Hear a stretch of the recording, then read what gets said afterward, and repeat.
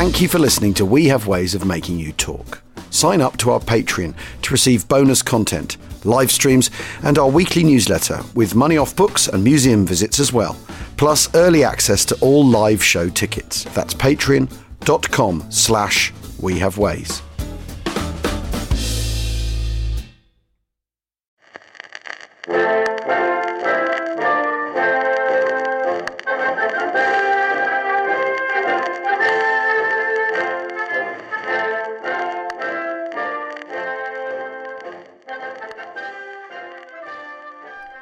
Hello everyone and welcome to Family Stories. This is our Sunday morning series in which James Holland and I share your family's wartime stories with listeners everywhere. Most history is written from the point of view of the generals and the politicians. But the thing about the Second World War is that it touched the lives of millions of people in every corner of the globe. It was a time when ordinary people did extraordinary things. Here are some of your stories. I hope you enjoy them.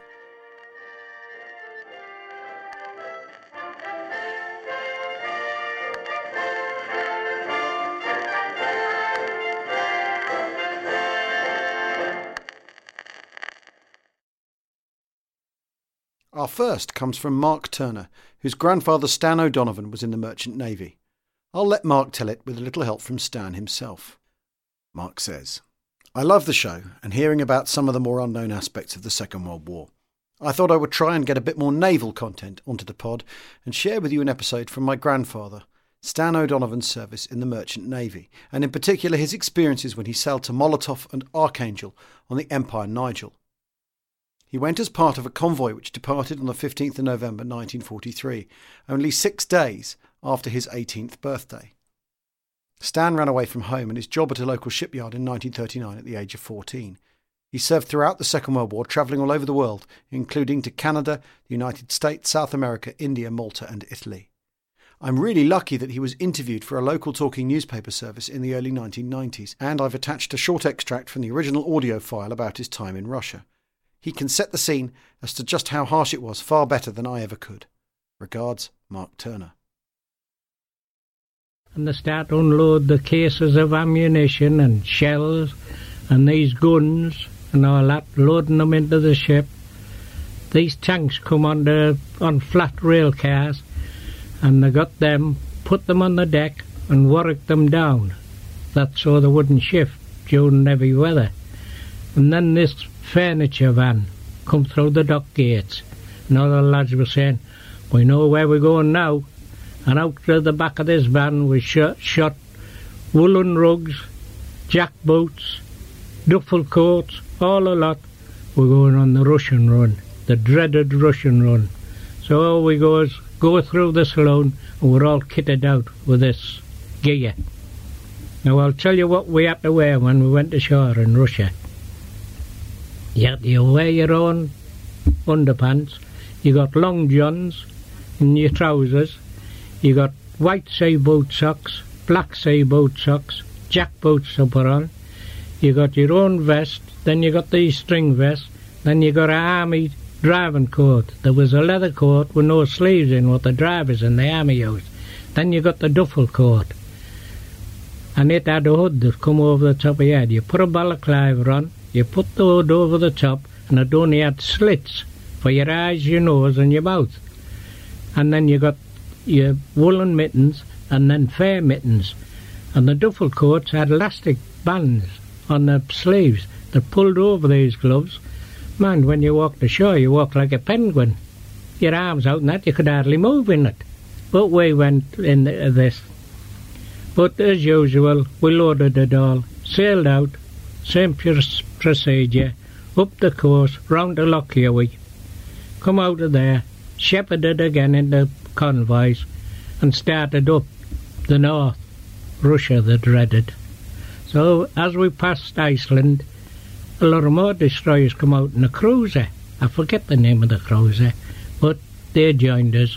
Now, the best part of this was, it was cold, ice and that, but it was in the winter, and in the winter, it's dark, so we knew we wouldn't get troubled with planes so much. It was mostly submarines. But we goes up, and when we get up near Norway and that, then it started, the ice and that. And all the sailors, mates, all the lot, were all at shipping hammers, all had to go out. Anybody that was doing all the work used to go out and have to chip the ice off the rigging and the rails and all that. That was freezing when the spray come over, because if you get too much ice on, you'll turn over. So we started to go up there. Well, I think we lost 3 ships on the way up. That we were lucky. So we goes round. We come abreast of Murmansk. Some of the ships went into Murmansk, and we went on a bit. And we turned into the White Sea, right at the top of Russia, as near as the North Pole you can get.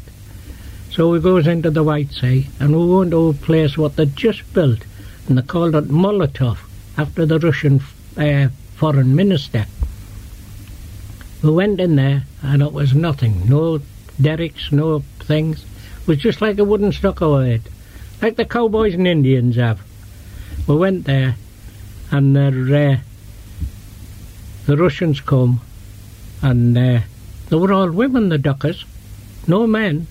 And the mate was assigned an interpreter. She spoke English and Russian, because the mate is in charge of the unloading and loading of the ship. He's got to see that the ship is evenly loaded and unloaded evenly, so there's no way it can sink or that.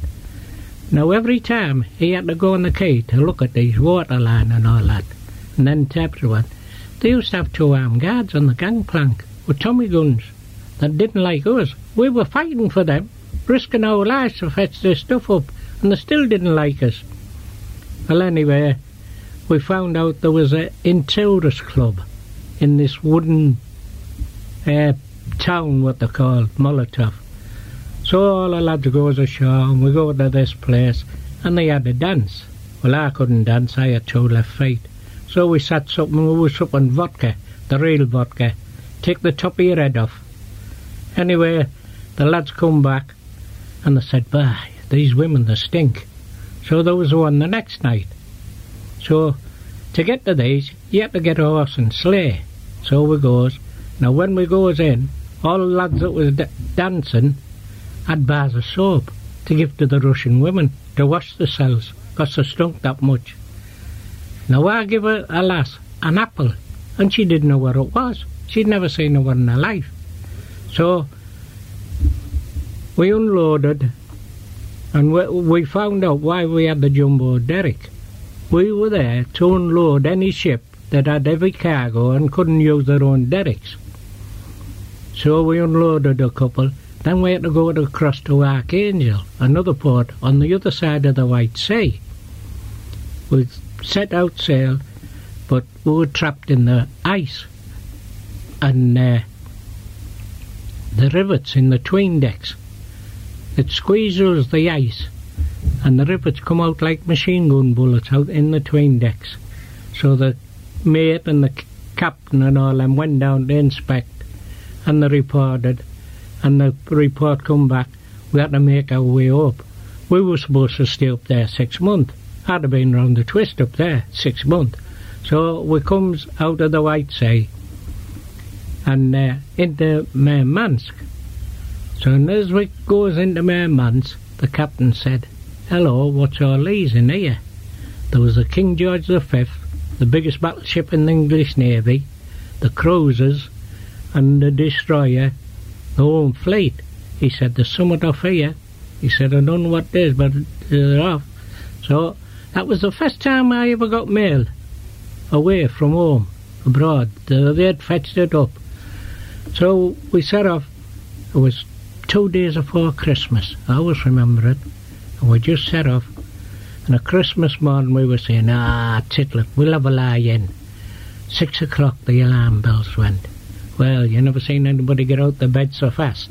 So I gets out of the bed, and the order come to the captain and the convoy to turn up farther up north, right round the top of Bear Island. We could have stepped over the side under the ice of the North Pole. Freeze? Oh, freeze, you didn't know about it. You could carry a bucket of water from the galley to the cabin amidships, and it was froze when you got there. So we turned up round the top of Bear Island, and the next day the skipper come. He said, "We're going to break the rum out. the King George V and squadron have sunk the Sharnhorse. Now, there was a convoy coming up from England, we were coming down, and the Sharnhorse had come out the Norwegian fjords and was going to sink us all, as they thought, but they didn't expect the shadow that was shattering us all, and they sunk it. We were happy. Anyway, we comes down again, losing ships and that, but as it was the winter. It come light at 11 o'clock in the morning and went dark again at 2 o'clock. There was very little daylight. Well, in the summer, they call it the land of the midnight sun. It's always so light, but I was glad it was winter, although it was cold.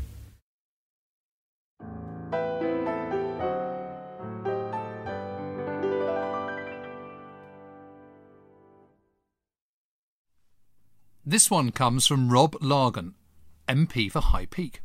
He has a story about his grandfather, but also his uncle, who was based in post-war Berlin. Rob says, I'm writing as I love your family stories section and wanted to share some of mine. My granddad, Matthew Largan, was conscripted into the army in July 1943. Initially, he was posted to the 4th Battalion of the East Lancashire Regiment, and then, after several months, was transferred to the Royal Army Service Corps. He was much older than the other recruits, being twice the age of most of them, which earned him the nickname Grandad, but he was popular because he didn't smoke and shared out his cigarette allowance. He took part in the bloody Battle for Caen in Normandy, and he was with 30 Corps at Market Garden, all the way up to Nijmegen. At the end of the war, he finished up in Bremen, and was then moved to Hamburg. At night, he used to leave food for the famished German civilians at the entrance to the cellars, where they were living because Hamburg had been heavily bombed by Bomber Command. His son, my Uncle Matt, was called up for his national service in 1954, and on completing his initial 6 weeks training, he was posted to the Manchester Regiment's band. In July 1955, when he was stationed in Berlin, the band organised a day out to a lake near the barracks. He must have been a good swimmer because he was the last into the water, but first to reach the far side of the lake, about 400 metres away. What nobody told him was that the buoys in the middle of the lake marked the boundary between the British and the Russian zones. The East German police fired upon him and captured him, taking him to be interrogated by Russian military intelligence officers. Fortunately, some Russian leaders were visiting Berlin at the time, and as a gesture of goodwill, the Russians released my uncle at the Brandenburg Gate to British military intelligence. While he was in the hands of the Russians, he overheard them interrogating an American in the next room, and as a result, he was able to tell American military intelligence to arrange a further swap. Keep up the great work, Rob.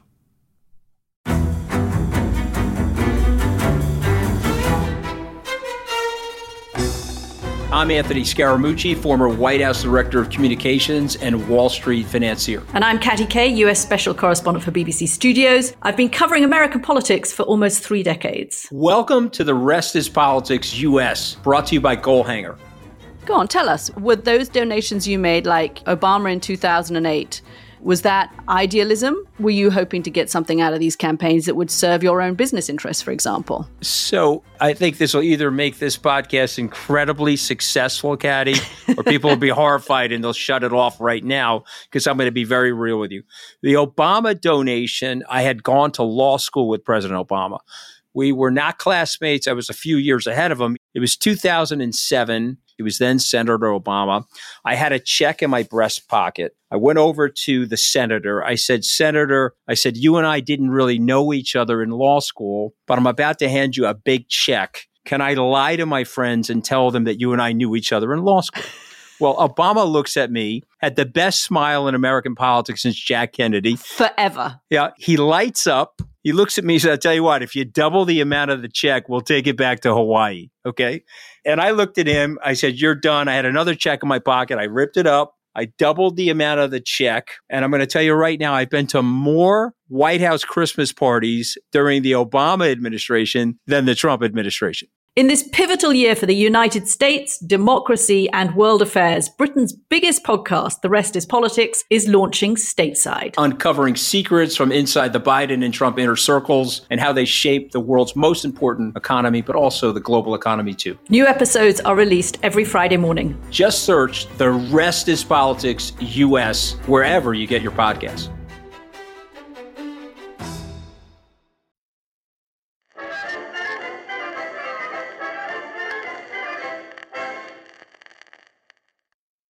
This one's from Stefan Bragg, one of our independent company members heading the Dubai Corps.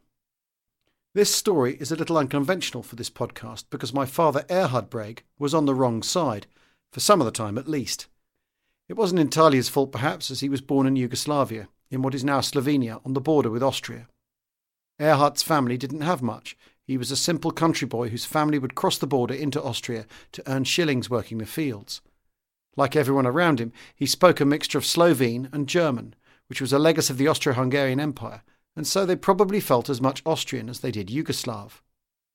They probably had more in common with Catholic Austria than their Muslim countrymen in the southern Yugoslav states, a country which was barely in its 23rd year when the war started. Yugoslavia capitulated quickly to the Germans. My father and grandfather were there to see Hitler visit Maribor in 1941 and utter those chilling words, "Mach dieses Land immer Deutsch," make these lands German again, and as a teenager he was probably influenced by it all. We will never know the reason why Erhard joined the German army in 1943.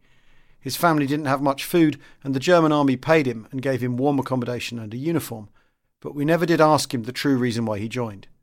He said he was conscripted, but he may have volunteered, and by December 1943 he was near Bari in Italy, firing a huge gun in the direction of the British and the Americans. Even the artillery had to take a break, and on one of those occasions, Erhard stepped away to relieve himself and returned to find there had been a direct hit on his position. This was perhaps a true measure of my father's loyalty to the German army, as he conducted his own strategic retreat. He soon met an Italian priest, who once he learned Erhard was Yugoslav, told him he needed to get out of his German uniform and change into the civilian clothes that the priest gave him. He took off his dog tag and hid in the church cellar. Pretty soon the English arrived and Erhard came out for hiding. Despite speaking no English, Erhard somehow explained he was a Yugoslav, and of course the Yugoslavs were on our side. Those kind English gentlemen never stopped to wonder what a Slav was doing in southern Italy, but they gave him the opportunity to make tea and manage the laundry for them. He made tea with great vigour for 5 years until he was demobbed. At this point, and with the war over, Erhard was asked by the army if he wanted to return to Yugoslavia. He said no thank you and took up the offer to travel to England. The English were friendly and they drank lots of tea, but Erhard couldn't understand why some of the English kept blinking with one eye. He thought it was an hereditary condition until it turned out to be a standard Cockney gesture for hello.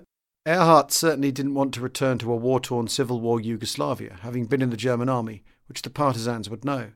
His father, Stefan Bragg, was a member of the Domobranci, the Slovenian Home Guard, who were anti-partisan, anti-communist and, most importantly, pro-Nazi.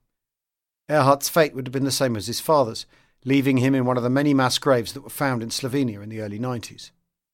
These killings were instigated by Tito's Communist Party, with many of the victims handed over by Harold Macmillan and with Churchill's blessing in the drive to keep Yugoslavia independent of the Soviets. So in 1948, Erhard took the journey to London with a medal for his service in the British Army. Before leaving, he had met his future wife, Maria Ciani, in a small village in northeast Italy, which he always claimed he had liberated. The two met when he played the accordion in exchange for drinks, and they promised undying love to each other. When Erhard arrived in London, he began to write to Maria in her village, and asked her to join him in London as his wife. Maria was barely 20, and she sought the advice of the village priest, who said, "There is nothing for you to stay for here. We are starving, there's no food, no jobs. You should go." Maria had never travelled further than the local town, but now she took the train across Italy into France, changed from Gare de Lyon to Gare du Nord in Paris, and then took the ferry boat across to Dover. She spoke only Italian and carried in her hand her future husband's address in London. My father was demobbed by now and working in a handbag factory. When he returned from work one day to his rented digs, he found his Austrian landlady wouldn't let him in. She said, "There's a woman in your room. She's your future wife. You go get married. You go stay somewhere else before you can enter this house." That woman, Auntie Rosa, would become a close family friend, and Erhard and Maria were swiftly married in Kilburn, North London. In 1953, Erhard contracted TB twice, followed by meningitis, which nearly took all his hearing. He was a hard-working, loving father who wasn't able to return to communist Yugoslavia until 1961, when he finally thought it was safe to go back and see his family. He lived in England for the next 50 years until he passed in 2004. He was eternally grateful to the Italian priest and the English soldiers who essentially saved him from the POW camp and almost certain death. This isn't a hero story. Much of armed conflict is like this. His time for heroics was battling TB and meningitis and living with virtually no hearing. In modern language, you would call him a political refugee, but he wouldn't understand what the fuss was all about, and he'd eat his spicy sausage and drink his slivovice, saying cheers. Na zdravie.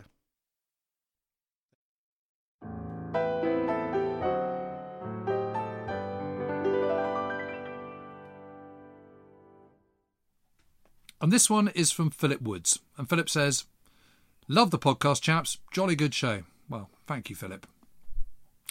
My grandfather, Richard Dick Billington, volunteered in June 1939 and served in the Royal Navy on the minesweeper HMS Pangbourne.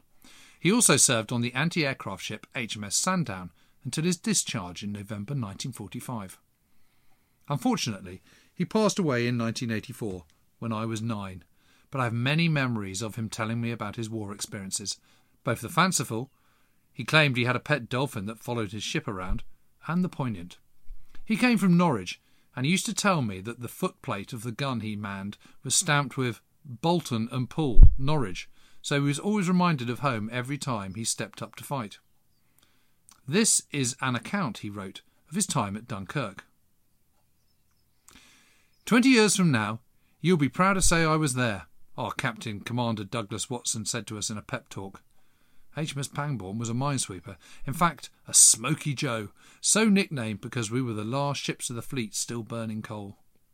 We were operating out of North Shields when sailing orders came for us to proceed south, first port of call being Harwich, where we stored up with loads of bread and corned beef and hastily made long ladders. Sailing further south, we crossed the English Channel, arriving late in the afternoon at Dunkirk.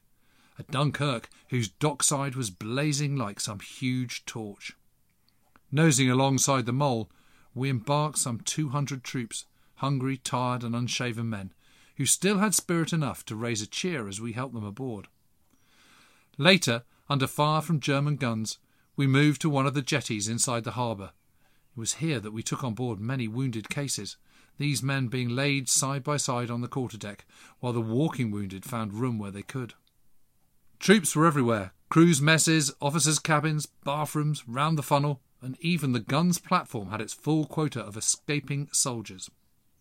It was dark when we steamed out of harbour, and once outside we were supposed to take our course home by lighted buoys. Our captain didn't know these had been bombed, and he mistook a ship's light for one of the buoys, and we ran aground on a sandbank. For 2 hours we were stuck, until the tide started running, and then we were able to proceed to Ramsgate, where we disembarked our troops. Many of those exhausted soldiers hadn't realised we'd been aground, and one soldier, tucked up in a corner of the ship, slept so well that he found himself coming back to Dunkirk with us. When we got back to Dunkirk, we found the SS Clan McAllister at anchor off the beaches, with German gunners ranged on her. Under heavy fire, our captain took Pangbourne alongside, and we rescued the captain and crew. By the time we left, her stern was on fire, with a chance that our ammunition might go up at any minute. During the second trip, we got the troops aboard by means of our motorboat and whaler, making visits to and from the beaches. Now the German Stukas concentrated their dive-bombing attacks on our ship. One after the other they peeled off, and only a miracle saved us from a direct hit. But the near misses did a lot of damage to our ship, as well as killing and wounding several of our crew. Soldiers who only a short time ago were rescued from the beaches now lay dead on our decks. We had no doctor on board, and some of these men died pitiful deaths. The day before, I'd been talking to one of my pals, Bill Mather of St Helens, about the grimness of the situation. Bill kept stressing the fact that these boys must be got home safely from the beaches. Now Bill was dead, killed in action. His parents, though, can be proud of him. It was a whole lot of Bill Mathers, with no fault for themselves, that made this evacuation so successful. With our degaussing gear wrecked and more than 100 holes in our hull, the captain gave the order to weigh anchor. Engineers plugged the holes with chips of wood, and we journeyed home as best we could. On the way home, we came across the paddle steamer Gracie Fields. She had been hit by bombs in the engine room.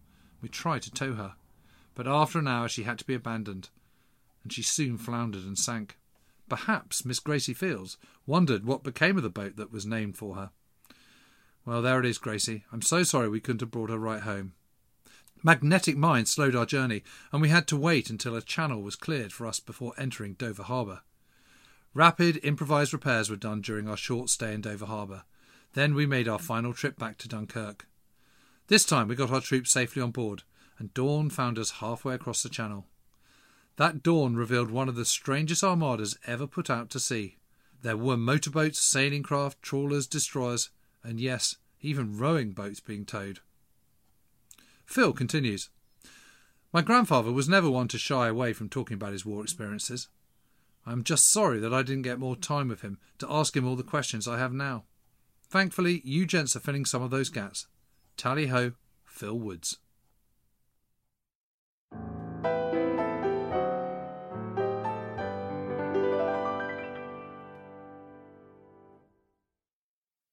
Okay, this is from Lindsay Gordon, Edinburgh. Hi guys. First, the obligatory tithe. We absolutely love the pod. Here's a tale about my late mother, a teen during the war, and her family's befriending of Basil Bunting, the modernist poet. Basil Bunting was raised a Quaker and was a conscientious objector during the Great War. During the Second World War, however, he enlisted in the RAF. In the 1930s, he wrote Ode 34, written no doubt with an eye to the approaching storm. The short poem carries a sense of doom. An imagined writer describes an apocalyptic world where cities lie ruined. These tracings from a world that's dead. Yet he is hopeful that somehow he may live on through his words, and this unread memento be the only lasting part of me. Bunting himself did live on, going on to serve in British military intelligence, in Persia as a translator, and in Italy as an intelligence officer. Earlier in the war, however, he worked off the Scottish coast on a motor schooner called the Golden Hind, which had been requisitioned as a barrage balloon vessel. It was hard and dangerous work. He wrote of being lifted from the water by a depth charge dropped by a German plane during a hard easterly gale, and the crew, all over age for other service except two frightened boys who had to keep the pumps going while the boat was pumped out by men up to their waist in water in the narrow bilge. His living conditions whilst ashore provided little respite. I have been without a change of linen, without a bath, sleeping in a horrible smell, in an unventilated room, shaving out in the street from a bucket, scrubbing floors without soap, polishing brass without metal polish, washing dirty dishes in cold water. He found solace, however, in the friendship of locals. My mother's cousin Jean volunteered at the Flying Angel mission to seamen and brought him into the extended family circle. He visited the family for companionship and suppers, often so tired that he fell asleep at the table. At 14 years old, my mother was already working as a clerk at the Leven Gas Company. With plenty of free time and access to an old Remington typewriter, she offered to type up manuscripts for him, and the friendship was sealed. Ode 34 was republished in Poetry magazine in 1941, dedicated to Violet with pre-war poems. Bunting is said to have been pleased about the publication, mainly because Violet would see her name in print. Her name became forever part of the poem's title. In her later years, my mother was absolutely delighted to learn that through her friendship with a tired airman during wartime, she had earned herself a tiny bit of immortality as a footnote to literary history. At 14, she was, however, content to be rewarded with exotic used postage stamps that Bunting procured for her from his overseas literary friends.